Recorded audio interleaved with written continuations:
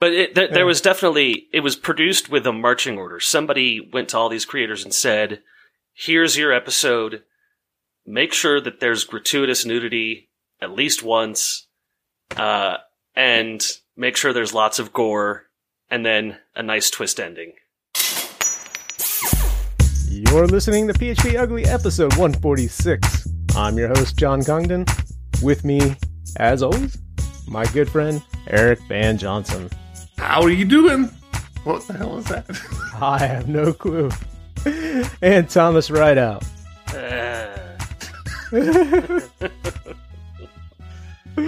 Oh, that was a... Thomas, you're dragging through the mud, man. What's going on? I just finished a 12-hour shift about 10 minutes ago. Well, at least you have your priorities straight. Finish a shift. Yeah. Get over here right away. I like it. If you remember closing last week's episode, I said that we're doing a big DNS move. Uh-huh. Oh, I do remember that conversation. Yeah. That was supposed to be Monday, wasn't it? It was, yes. And? everything went fantastically. It was great out the door, perfect. I didn't have to worry as much as I was worrying. But we have in the range of a couple thousand other records that we have to maintain DNS-wise. So we've been touching little things here and there over the last week. And today, a bug in the API I was calling deleted 3 whole zones. No. So in the range of 500 records total for those 3 zones.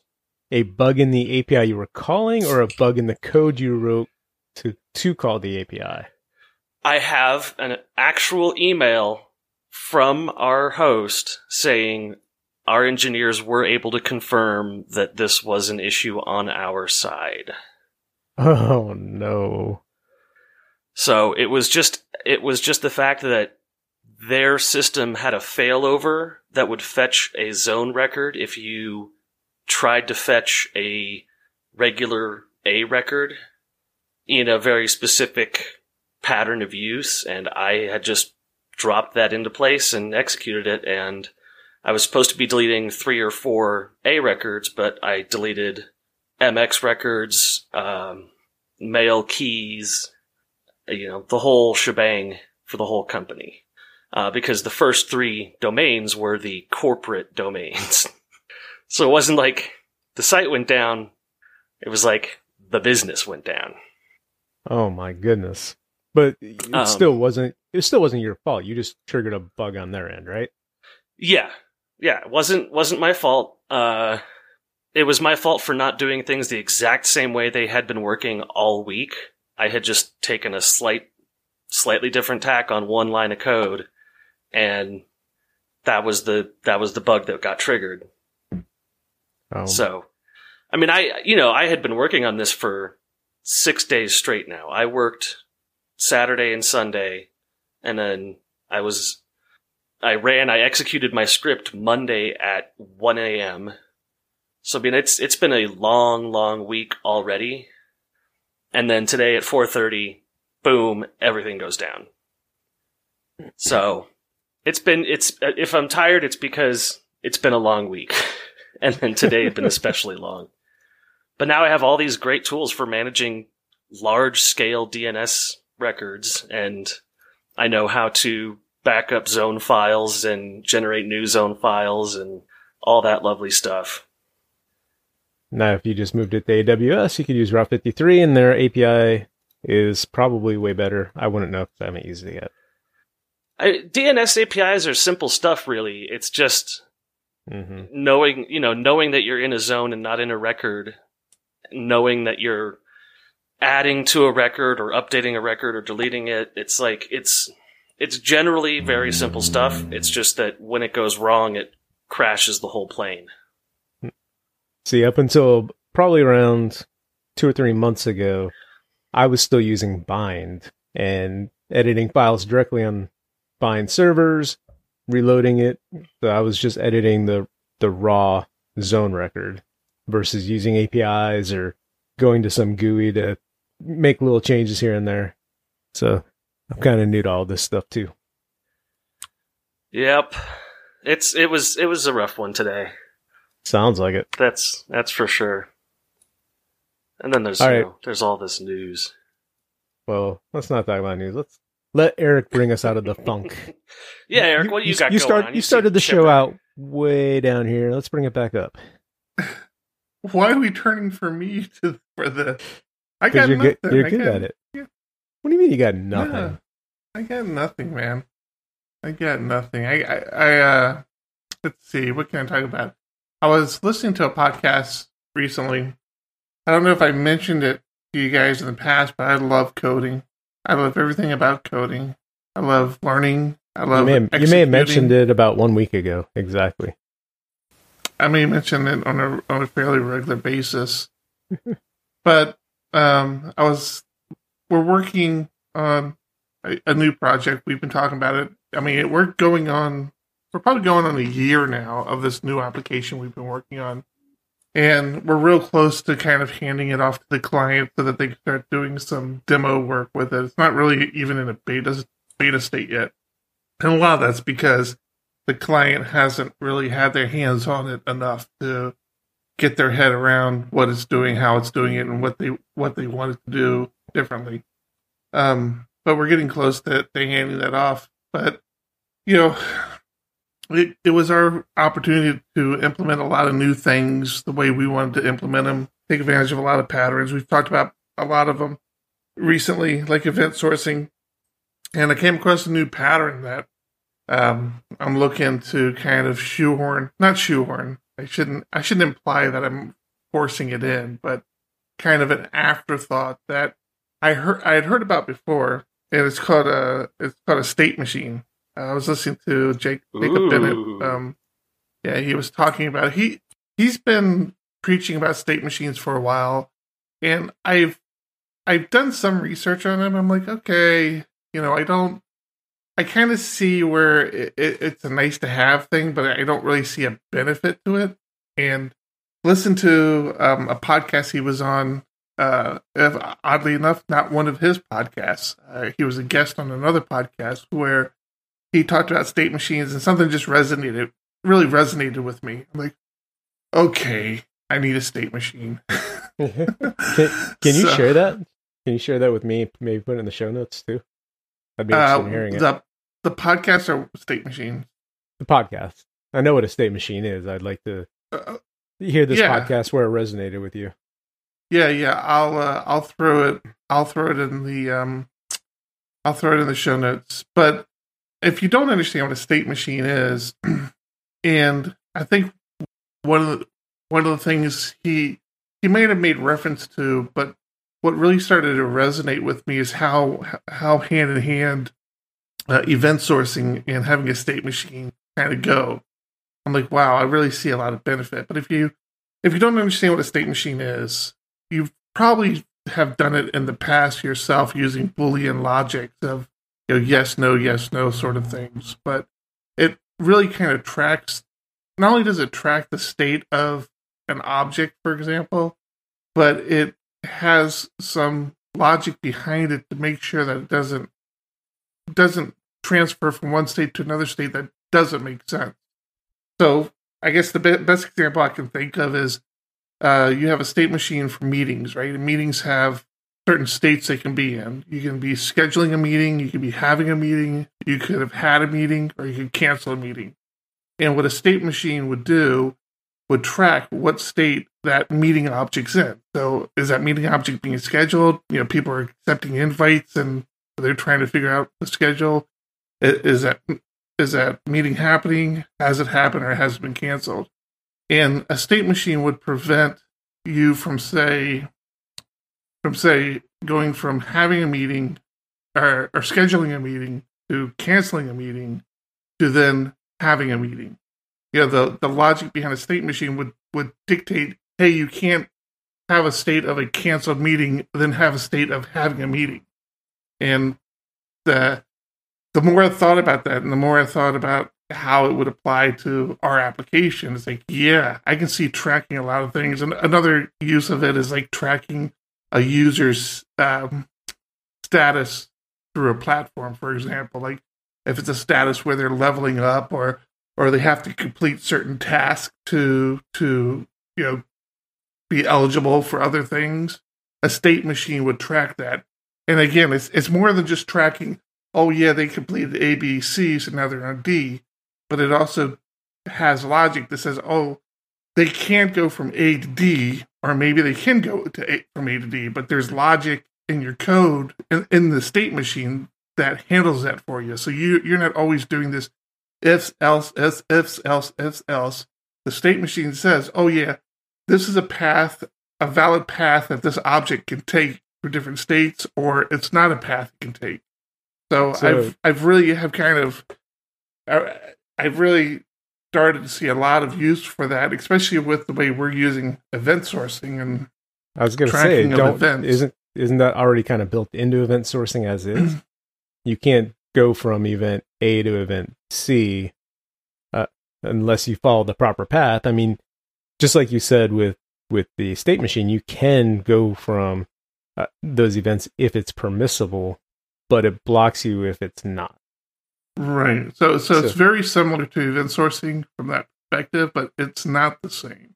Because event sourcing is just a journal of, hey, this happened, this happened, this happened. And if you want to play back those events, exactly what you said, John, you can't play back the third step of an event without playing back the first two steps. Yeah, but just state like machine, with your meeting example, when you go to the accounting example in event sourcing, you can't have the event of refund if you don't have an event of charged. So there is an event machine, a state machine kind of built into the event sourcing piece of it. I suppose if you wanted to build the logic out yourself, the packages I'm looking at help. It generates that logic for you of, so the example you just gave, John, you would have to build that logic of event sourcing where you're saying, okay, I'm doing a refund, look for an event that has a charge, and you probably want to do that regardless, right? Mm-hmm. For something as critical as a money transaction. But that's not being able to look at that object and know what state it's in. You have to play back your events. So you don't have any assurance. So, for example, let's say you were using a state machine for that transaction. You could look at the transaction and say, the transaction has been processed, right? And because you have a state machine, you can be pretty sure that it can't be in that process state unless it had passed everything else that it could have to get to the process state. To your point, to confirm that, you could play back the events to validate how it got to that state, but you don't need to, right? Because you have a state machine and you're confident that your state machine is tracking the state of that transaction correct. But it's good to have the event sourcing to confirm it. Theoretically confident. Right, theoretically confident. We know all about your Newton laws and black hole theory there. I've just had my confidence shattered this week. Poor coding. Yes, that's always a thing. But it's more of a event sourcing is great to fact check things that have happened, where state machines allow you to push forward a little quicker and say, okay, here's where I'm currently at. I can't validate this. To our point, you have to have confidence in the state machine that got me here. But if you combine that with event sourcing, then you do have that ability of saying, okay, this object says it's in this state. How did it get to this state right here? And we could always play it back. Interesting. Hey, Thomas, I kind of hacked Eric's computer recently. Oh, did you add like 5 cameras to it? No. We have a client who changes his avatar almost every week. and we're on a meeting with them this week, and I'm like, I know who that is. So while we're on the call with him, I'm like, Keith, is that Eric the Midget? And he absolutely loved the fact that I knew the reference. I knew what that was. And for those that don't know, he was a character on the Howard Stern show. And how did I guess? He died a few years ago, but anyway, I knew the reference. And after the call, Eric was asking me who this was. So I explain it, and he makes the mistake of going to YouTube and Googling or searching that. And now all of his recommended videos are for Eric the Midget. I mean, I had a full page of recommended videos of Eric the Midget, and I was so pissed with John. I'm trying to quickly pull up the here. Wow. Let me see if I put it on Firefox and change Firefox to Slack. Where's Slack? He sent me this screenshot, and I just cracked up laughing. It was hilarious. For those watching the video, this is what my recommended video list looked like after like 2 days of looking at and listening to literally 30 seconds of a YouTube clip of who this person was. Next thing you know, my recommended list is just cluttered with recommendations of videos of this person, which is crazy. That's like, people have complained about YouTube driving people to extremist content the same way, where if someone sends you a flat earth video, now all of a sudden you're getting recommendations only for flat earthers and only just the most bizarre deep end of the pool stuff. Yeah. Yeah, I can see that, especially now. It'd be one thing if you watched lots of videos on a topic, but to watch one, okay, you throw one or two more in there, but to have all of your recommended slots filled like that is just crazy. I think when YouTube has a pool of videos that has a really closed audience, and someone comes in from outside and checks out, hey, what's over here? Then YouTube wants to push all this content that they've been unable to push. So they just start pushing all of the whole swimming pool right in your face. They don't care if you liked it or not. Yeah, that happened to me recently. I started watching some rock climbing videos, and now I just get inundated with a lot of, I don't know where these guys are from, but I think they're Sweden or over in the UK. I end up liking the videos, and I watch way more than I should. And now I want to get into rock climbing. You're the problem. Yep. So their plan is working on you. Yeah. It is. Well, yeah. I've been talking to my wife about going to a rock climbing gym, taking the boys. Looking forward to it. I strongly suggest doing that. Especially with the kids. Kids are spider monkeys, man. Let them have at it. They've been loving the tiny ones at the playgrounds. You know, that are 4 or 5 feet tall. So take them to a real rock climbing gym. They'll be in awe. So will I. You know, one of the cool things about San Diego is we have several of them. So it's really, really convenient, really easy and accessible. Time and money. Everything comes down to that.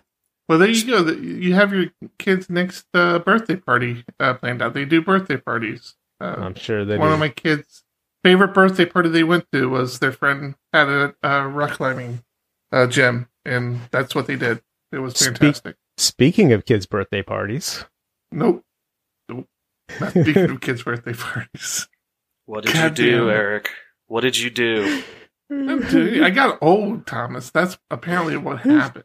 His girls turned 21 yesterday. Ooh. 21. 21, man. I have 2 children who are 21 years old now. So we went out, had a nice dinner, did some shots. You know, it was fun and it was entertaining. We've never demonized drinking in our house. We never hid drinking from our kids. At a fairly young age, we always offered wine at dinner.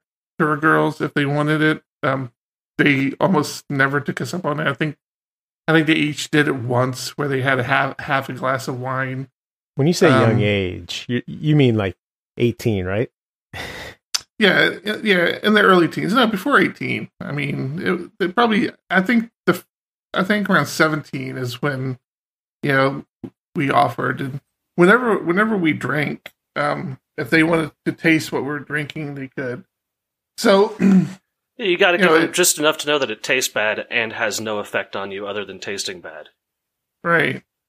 So I think we were pretty fortunate. We know that they've tried a couple things. I mean, I know that last night was their first drink, and I feel like they've been pretty honest with me on the times that they had drank before, but which was very minimum. I mean, I was way guiltier of it when I was younger, so I'm not going to hold them to it or anything, but yeah, they had their not that first you could anymore drink. anyway. They're adults. They had their first legal drink here in the U.S. Oh, that's the other thing. We've been drinking with them before down to Mexico. So we live here in San Diego. It's a border country to Mexico. Mexico is 18. We'd been down there a couple times. They'd ordered pina colada or something. They took about 4 sips of it and hated it. So they've had opportunities. They just chose not to take advantage of them. I think they're good kids when it comes to that. But they had their first legal drink here in the U.S. yesterday. So I started them off with a shot of Jameson, and that was about all it took for my one daughter. She just about ended up on the floor just from the shot of Jameson. It was so cute. Oh man! But yeah, you know what? It sucks, man. Getting old sucks. Hate it. I'm all right with it. I think Thanks for dragging me down now, John. Appreciate it. I used you to build us up and take us back down. It's the vegan 21, way. Man. Not sure where that came from, but okay. Hey, got to get a dig in there somehow. What about you, John? John came out of the closet too, since we're outing everybody. Oh. Do you follow him on Facebook? I have not been on Facebook a whole lot lately. Oh, yeah, no, he had his national coming out to the public closet thing happen. I can let him explain. Yeah, so last Saturday, March 23rd, was the inaugural International Atheist Day, and it was touted as an atheist coming out day. And his part of the group of, we don't believe in something and we want to tell you why. That's not how it works. Anyway, that's kind of how it works. Not quite. I've never hidden it. We've talked about it on this show. If you are a friend with me on Facebook and you look at my about page, my religion was atheism. So it's not like I hid it. I just made an announcement to people that don't look, and was basically sharing the information about the day and kind of what it meant. That's all. It wasn't a big deal. Eric's making it a big deal, and I don't know why. I'm just trying to deflect attention from me. Good work. Success. If you're watching our stream, by the way, I want to apologize. The Discord chat feed is offline. Let me pop it back on to see if by chance this come back. Just to see how offline it is. Yeah, it's been offline all day, so it's. Wait, so you've had all day to fix this? No, I mean it's something with Discord. It's not us at all. Okay. The 502 error message from Discord. Nice. Yeah. Discord is having some sort of issue, so. A lot of websites this week. Reddit, Facebook went down. People are losing their minds. Facebook went down? Yeah, Facebook and Instagram went down for a couple of hours. I thought that was last week, wasn't it? Was it? Was that this week? I think it was last week. I don't think that was this week. I've lost my spiritual connection to time, so I don't know what week is what right now. Yeah, I saw that and was like, that's probably the best thing that could happen for society. Yeah, probably. It happened. And I didn't even notice it happened. So that's how good my life is. Yeah, I didn't notice it until some people in Slack started talking about it. I'm like, oh, I guess there's some issue over here. And then they made it sound like it was a subset of users. Some users could still see Facebook, and some users couldn't. So I need to talk about Apple.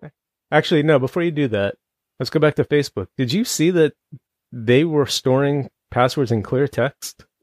Yes. I saw the article fly by, but I didn't read it. And it was just that, right? Yeah, it wasn't all passwords in. They made it seem like it was. I'm still not quite clear on the details, but some parts of the system had your passwords in clear text that Facebook employees had access to, and of course they're saying that there's been there's no signs of any harm being done or action being taken, but they and it's through a normal audit they see it, they found it, and are correcting it. It's related to Facebook Lite users, which is like a low bandwidth version, and I've never even heard of it before. But yeah, I mean, I didn't even bother reading the article because I saw it and I just went, yeah, of course that happened. Just a giant corporation that doesn't care about privacy was storing all passwords in clear text and letting people who worked for Facebook search through it. All right, could be a lot worse. It probably is a lot worse. It just shocks me. Like, how does that happen? With Facebook, it's Facebook. It's how it happened. Thomas, you were talking about Apple. There were a slew of big company announcements this week. The first one was Google said they're launching Stadia, which is their streaming gaming platform. But that one will kill itself. That one won't really injure a lot of people when it goes down miserably. The ones that really concern me are, of course, since Apple's been working on a self-driving car for a long time now, they just announced the Apple credit card. Because you can't fund a car without getting a credit card. And as far as credit cards go, it's cool. It lets you do all these tech things that credit cards should have allowed you to do a long ass time ago. Where oh really? Like what? Like you can say how much you want to pay off on your card on this circular sliding scale, and if you're paying off enough of your card at one time, then there's no interest rate on the balance. And as you reduce your payments, you can see the interest rate going up in real time. So as you're making payments, you can see what you're paying towards. God, that sounds majorly complicated. Okay. They make it look nice and simple, where it's just got this dial, and as you raise or lower the dial, the interest rate changes. And that's the rate that you're paying for that block of cash. Or just pay your credit card off every month and don't pay any interest. Yeah, there you go. That's one of the ideas behind it, is that it will be a no interest card if you pay it off in full every month. All of them. It doesn't have any fees. They're not all. Yeah. Oh no, there are some that will charge annual holders fees, and they'll automatically charge interest to those fees and stuff. Well, yeah. So is this just there's annual this just fees, a Visa? But not interest. Is this just a Visa? Yeah, so it's a Visa. The number is generated inside the phone, and it's stored in the secure portion of the phone, which is tied into Face ID and thumbprint reading. Mm-hmm. Yeah. And you know why I don't care about this? Because it will only be available on Apple iPhone. Yep, 100%. So, not really. I really don't encourage people to do that. So. What I'm excited about is somebody buying an iPhone with their Apple card and then never paying it off. Why would that interest you? I don't know. This just the whole I'm so closed confused. ecosystem drives me nuts. I don't know. I hate it. All right. I think creating a new credit card for people that have iPhones is the most Well, it's not the even most a new keeping up credit with the card, Joneses type thing you can possibly do. though. It's Yeah. like, I've got an Apple card. I use Apple Pay, and it goes straight to my credit card, and then I can pay it off through my phone. And then they announced that if you want a physical card, you can order one, and they'll send you a titanium physical card that has no numbers on it. It just has the mag stripe. And I'm like, who cares? Is there a lot of theft based off of the number printed on the card nowadays? It's just the whole thing. It's so stupid. And in the classic Apple way, their commercial for it is just the most bleached, whitewashed, happy songs and people spending thousands of dollars on shoes garbage you've ever seen.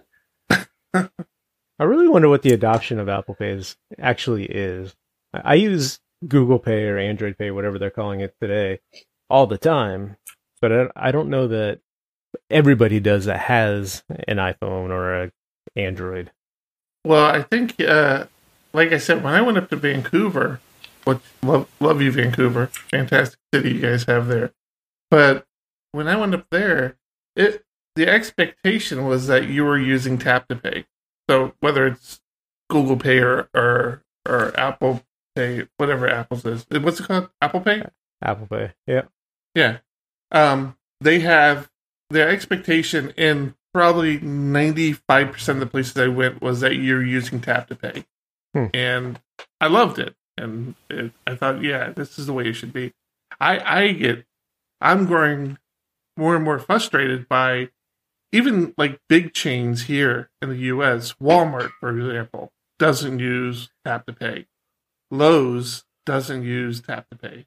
They say they do, but they say it never works. They're like, every time I'm going to any Lowe's, I'm like, do you have Tap to Pay?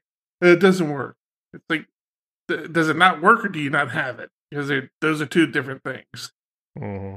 But, you know, I mean, it lowers like, your integration costs if you just tell people to say it's not working right now. Yeah, I think that's right. But I was loving it. And it, as an American, it took me a while to get used to it. It's like, okay, all I need is my phone. Fantastic. But yeah, I can't believe your watch how doesn't long have NFC? my watch does not now. Oh. Which I'm very envious of yours does. It's definitely going to be the next time I get a smartwatch. That's going to be one of the things that it has to have. Is that I'm sorry, my watch does have NFC, but it doesn't have Google Pay on it for whatever reason. Huh? Yeah. Oh, so you're not on OS 2 or whatever it is, Watch OS 2.0. I think I'm on the current. I don't know. We can look at it tomorrow.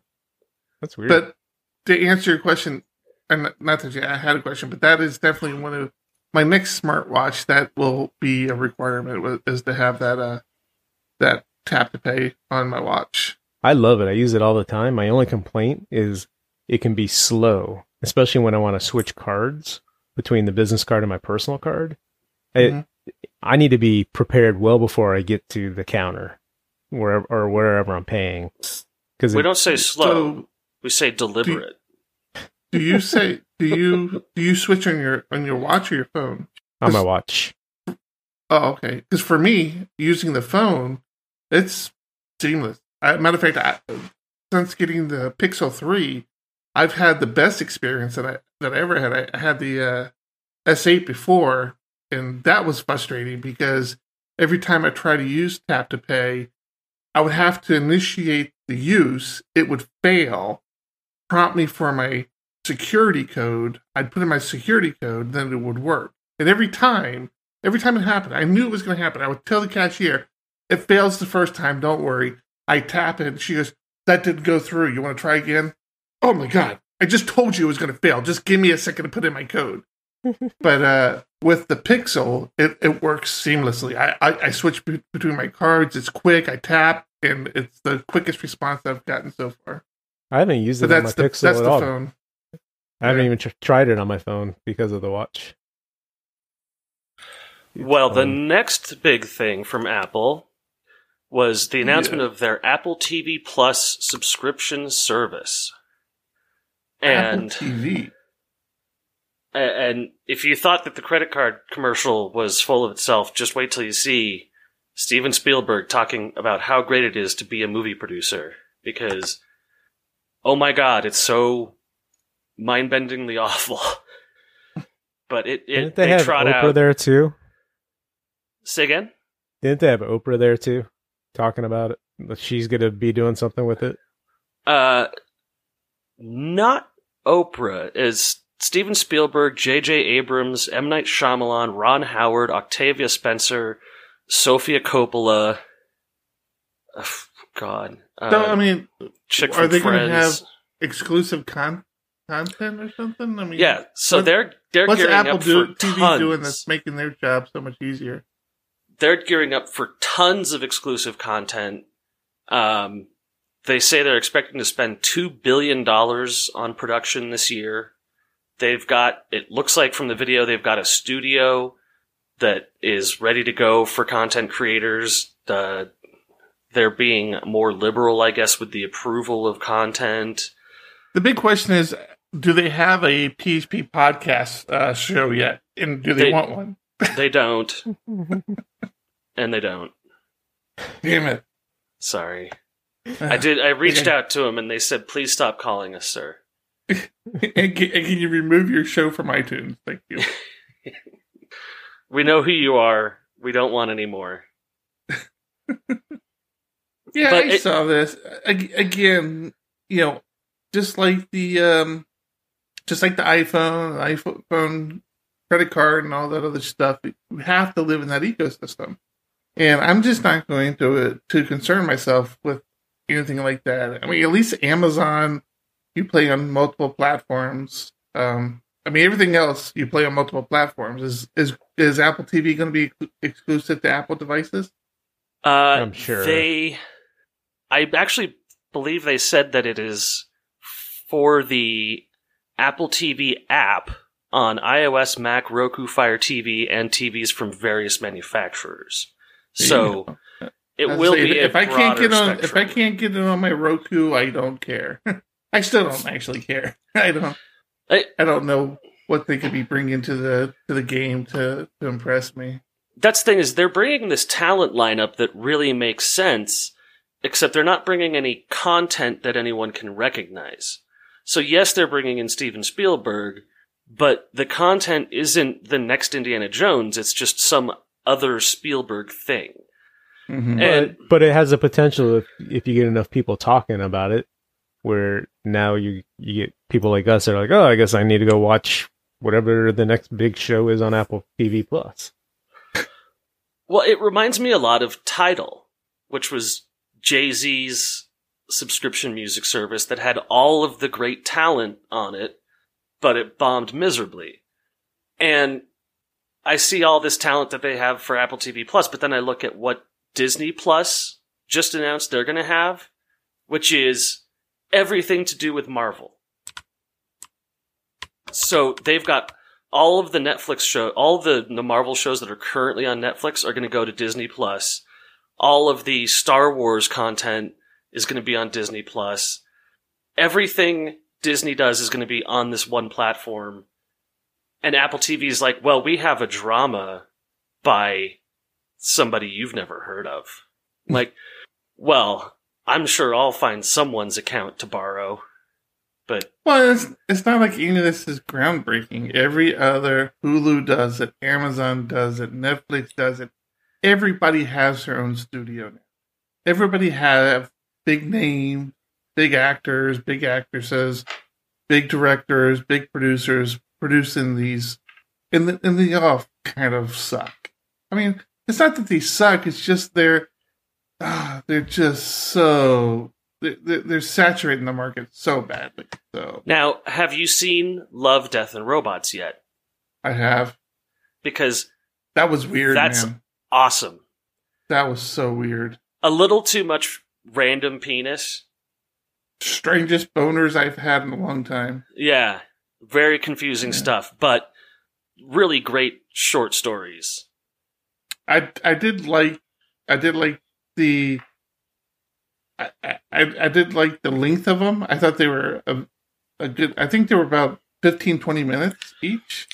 So it ranged from about 8 minutes to 15 minutes. Okay, all right, that sounds fair. And the scope of the stories were really good. There were a couple I thought were duds, but some of them were just dynamite little stories. I like things like that. Yeah, but yeah, there was a lot. What was the name of it? Love, Death, and Robots. It's on Netflix. Yeah, Love, Death. And if you want a good place to start, that's just horrifying. The jumping to the wrong space station episode is just start with the first show. I mean, you don't have to watch them in order. They're not dependent on one another. But yeah, they're just a collection of short stories that have to do with. Just start from the beginning. It'll be easier to track where you're at. Yeah. And I think there's only about a dozen stories. I don't remember exactly how many are out there, but yeah, I think there's 15 of them. Yeah, but there was definitely, it was produced with a marching order. Somebody went to all these creators and said, "Here's your episode. Make sure that there's gratuitous nudity at least once, and make sure there's lots of gore, and then a nice twist ending." And I was like, that's boom, boom, boom. It was just those three things 15 times. Mm-hmm. All right, well, you're making me not that I'm going to watch it anyway. I wrote it down, and we'll proceed to forget all about it after we hang up. But you're making me not want to watch it that much more. Perfect. Good job. Oh, the episode when the yogurt took over might be my favorite one. When the yogurt took over, I don't remember that one. When we accidentally breed yogurt into sentience and it takes over the planet. Oh, dude, I can't recall that one. It's but like I believe you. I mean, that sounds like the right. That sounds like the right. Oh, I do remember the claymation one. Yeah, it's narrated by Brain from Pinky and the Brain. Yeah. So yeah, if you haven't checked out Love, Death, and Robots, check it out. But make sure that the kids are not hanging out in the room with you. You might want to make sure they're not in the house. Actually, yeah, there are some cases where it's just really unnecessary penis, just totally unnecessary in the fact that it showed up and the detail behind it is really. He speaks the truth. I'm not. I wish he was exaggerating, but he's totally not exaggerating. Again, and there's want to watch it less and less and less. I guarantee you'll like some of it, but yeah, put the kids to bed first. I subscribe, so I'm a big DC fan, right? The DC comic book franchise fan. Obviously, I'm a big Batman fan. Everybody knows this. And DC had a special. You could subscribe to their all-access DC Universe package, which was their whole streaming service of all their DC products, all their DC movies, and then exclusive content just for their network. So they had the real life, not real life, but real action Teen Titans. I don't know how you word that. Not live the cartoon. Action. Live action. There you go. Teen Titans. And the biggest takeaway of that show was fuck Batman. Right. That was them showing their edginess, where Robin, makes that statement of fuck Batman. Right. So yeah. Swing and a miss. Terrible show. This was them saying, "Hey, we're being edgy." They have a show in there that I actually like called Doom Patrol, but again, shocking how much nudity, vulgar language, and just gore that they have on that show. And the show itself has some pretty good actors in it, and it's a funny concept.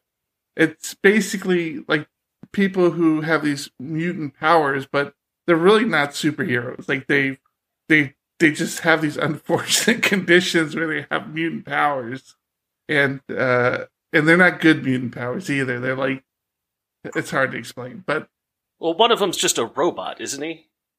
Yeah, that's, you know who that is? That's Brandon Fraser. What's his name? Brandon Fraser, the mummy guy from the original Mummy series. Yeah.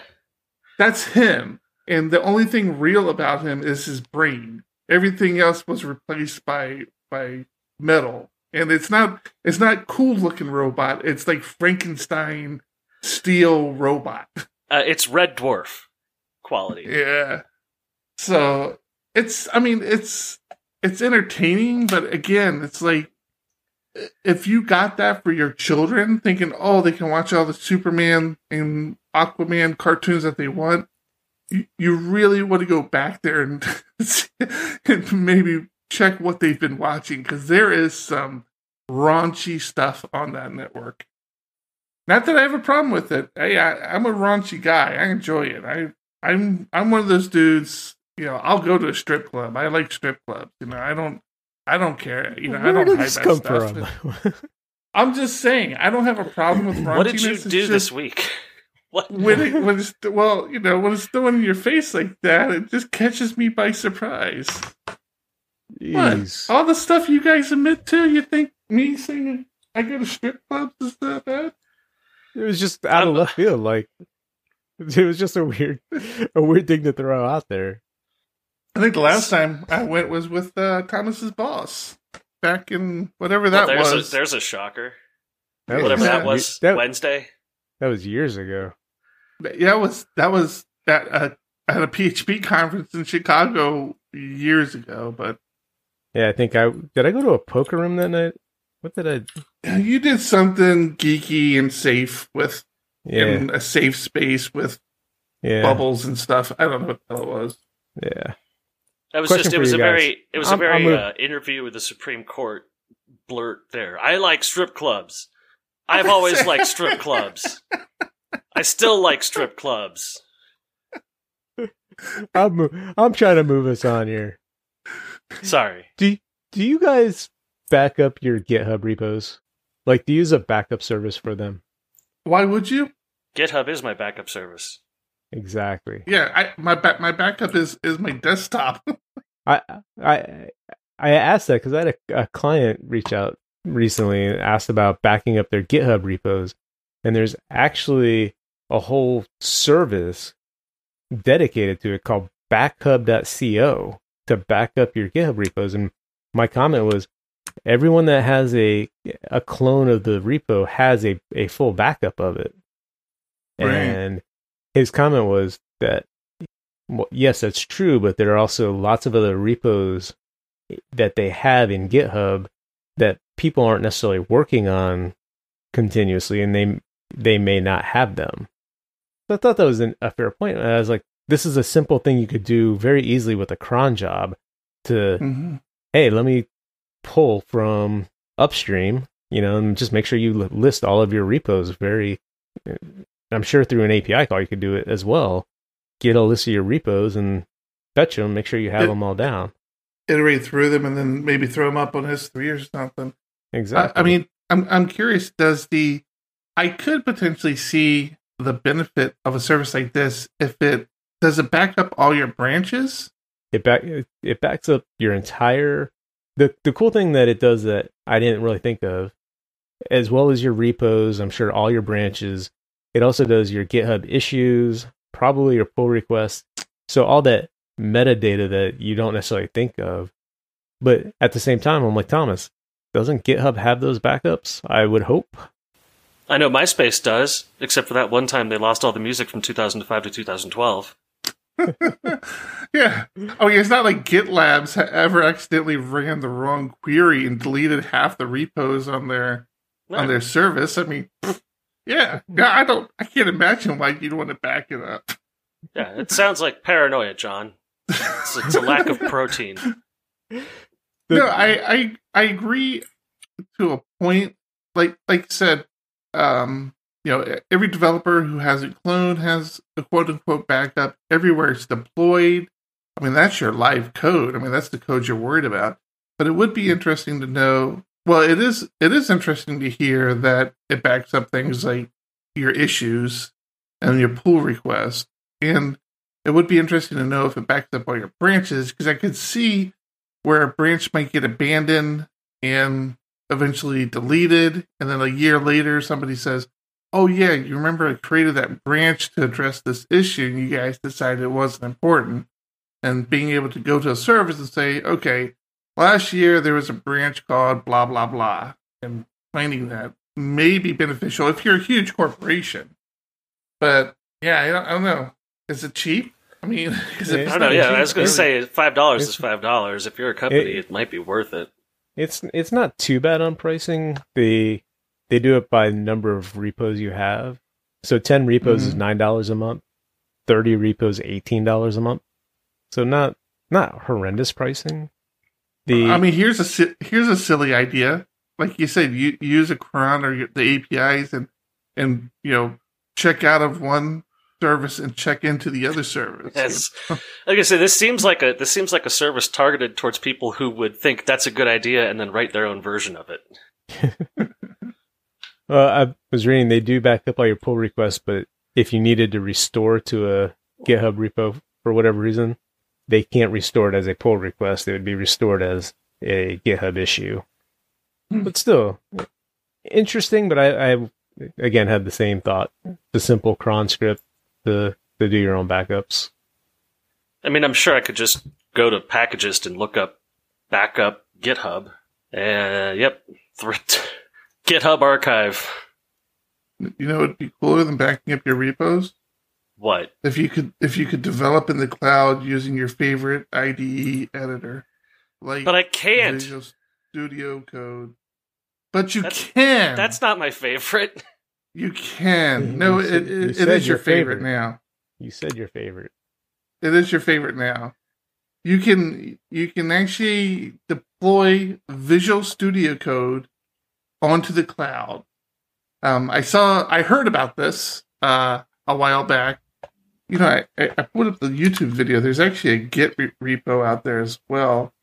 I think I have that. Yeah, I think that's there's the Git repo. I'll put it on there. I heard about this about 2 weeks ago, and I thought I'd heard people talking about it, and I thought I'd heard them wrong. Because I came back and I did a quick Google search and couldn't find it. I'm like, I must have misunderstood what they said. All he got was videos of Eric the Midget. Exactly. But somebody in our Discord channel posted links to it this week. I'm like, oh, this is awesome. This is what I was looking for. And it's the full-blown Visual Studio Code code editor that you get for your desktop. You can deploy it on a web server you have all it's not a watered down version of it. It's not some clunky JavaScript. It's very responsive. It's cool. I mean, it's an interesting idea. What I had hoped and what is not yet the case is that, like, for Diego Dev as a company, right? We could deploy this on a web server and give all of our developers accounts. So even further freeing up our remote developers who not only not need to invest in a code editor for themselves, which you may say, hey, well, they can just download Visual Studio Code themselves, but they also don't have to invest in an expensive laptop. They could just do all their development on something like a cheap Chromebook. So that was my question. Have you tested it on Chromebook? Does it actually run well? Yeah, I need to deploy it and test it. I have a couple of Chromebooks I can test it on, and in theory, it should also work on things like iPads and tablets and things like that. I watched the video.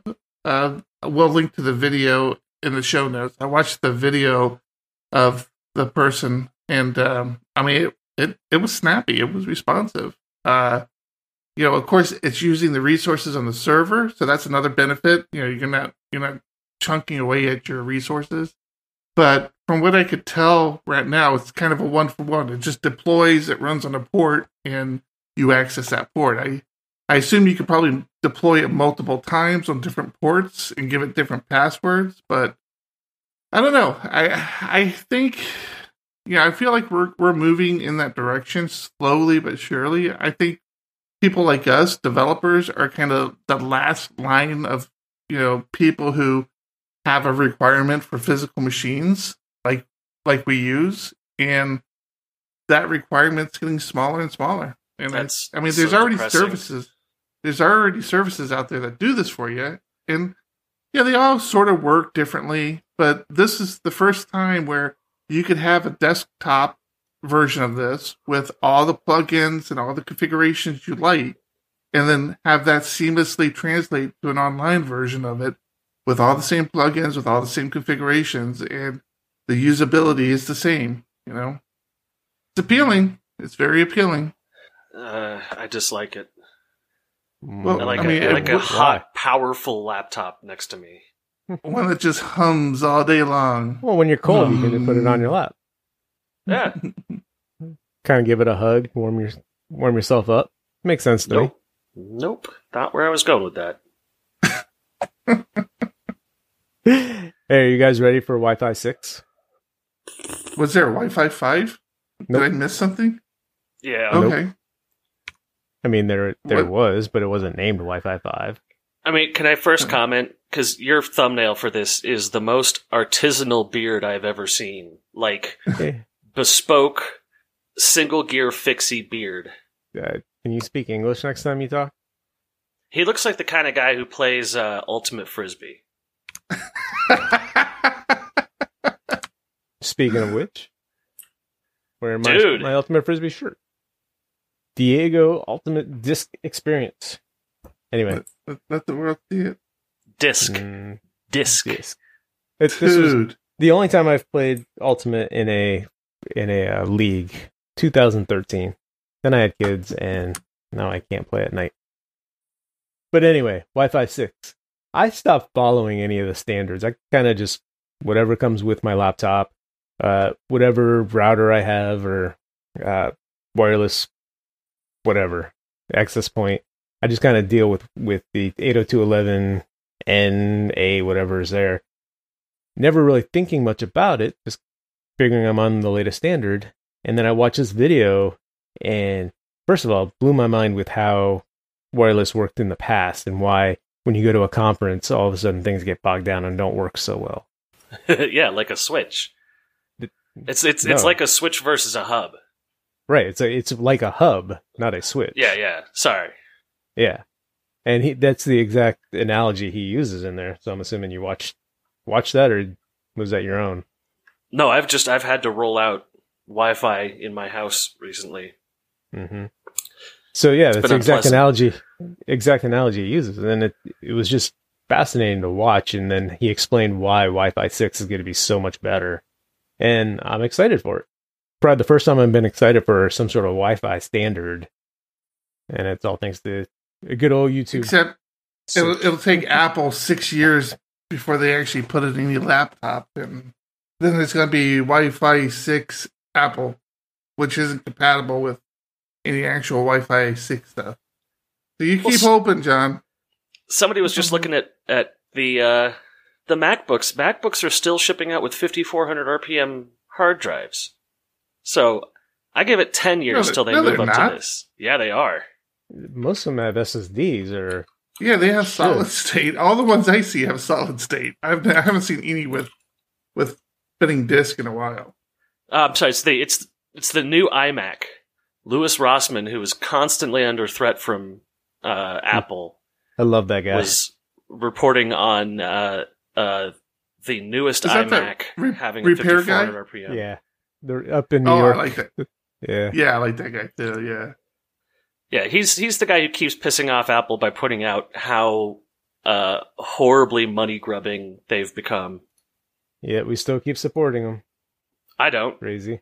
Well, you don't. Speaking of support, let's thank our Patreon. Patrons.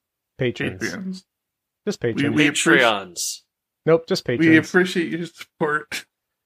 You guys argue about it for a little bit. I'll just keep the slide up there. Patreons. Patrons on Patreon. That's the way they all the other YouTubers or content creators say it. All the successful ones, anyway. Patreons on Patreon. Patrons Oh, on Patreon. It is patrons. Yeah, even Patreon says that. Yeah.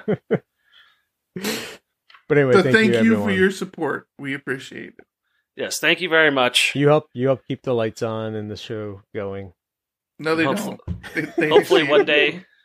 The only thing we've used their money for was to mail them their gifts. That's all we've done with it. Hopefully one day I'll get one of them. Well, so you need to. Damn it. Thomas, you We're not like the you need to ACA. take a look at John. John is like a buff individual. I was noticing his physique today, oddly enough. Not only has he gotten like super thin, but he's like got muscle mass now. He got little guns on his arms. It Little arm guns. I It didn't was know. surprising. I didn't know. I you feel were checking safer it out. with him in the office now. You have to go to the veterinarian because his pythons are so sick. Oh my! We need to go to the gym more often. I love the fact that the microphone clearly picked up Eric's Santa-like chuckle and then belly slap.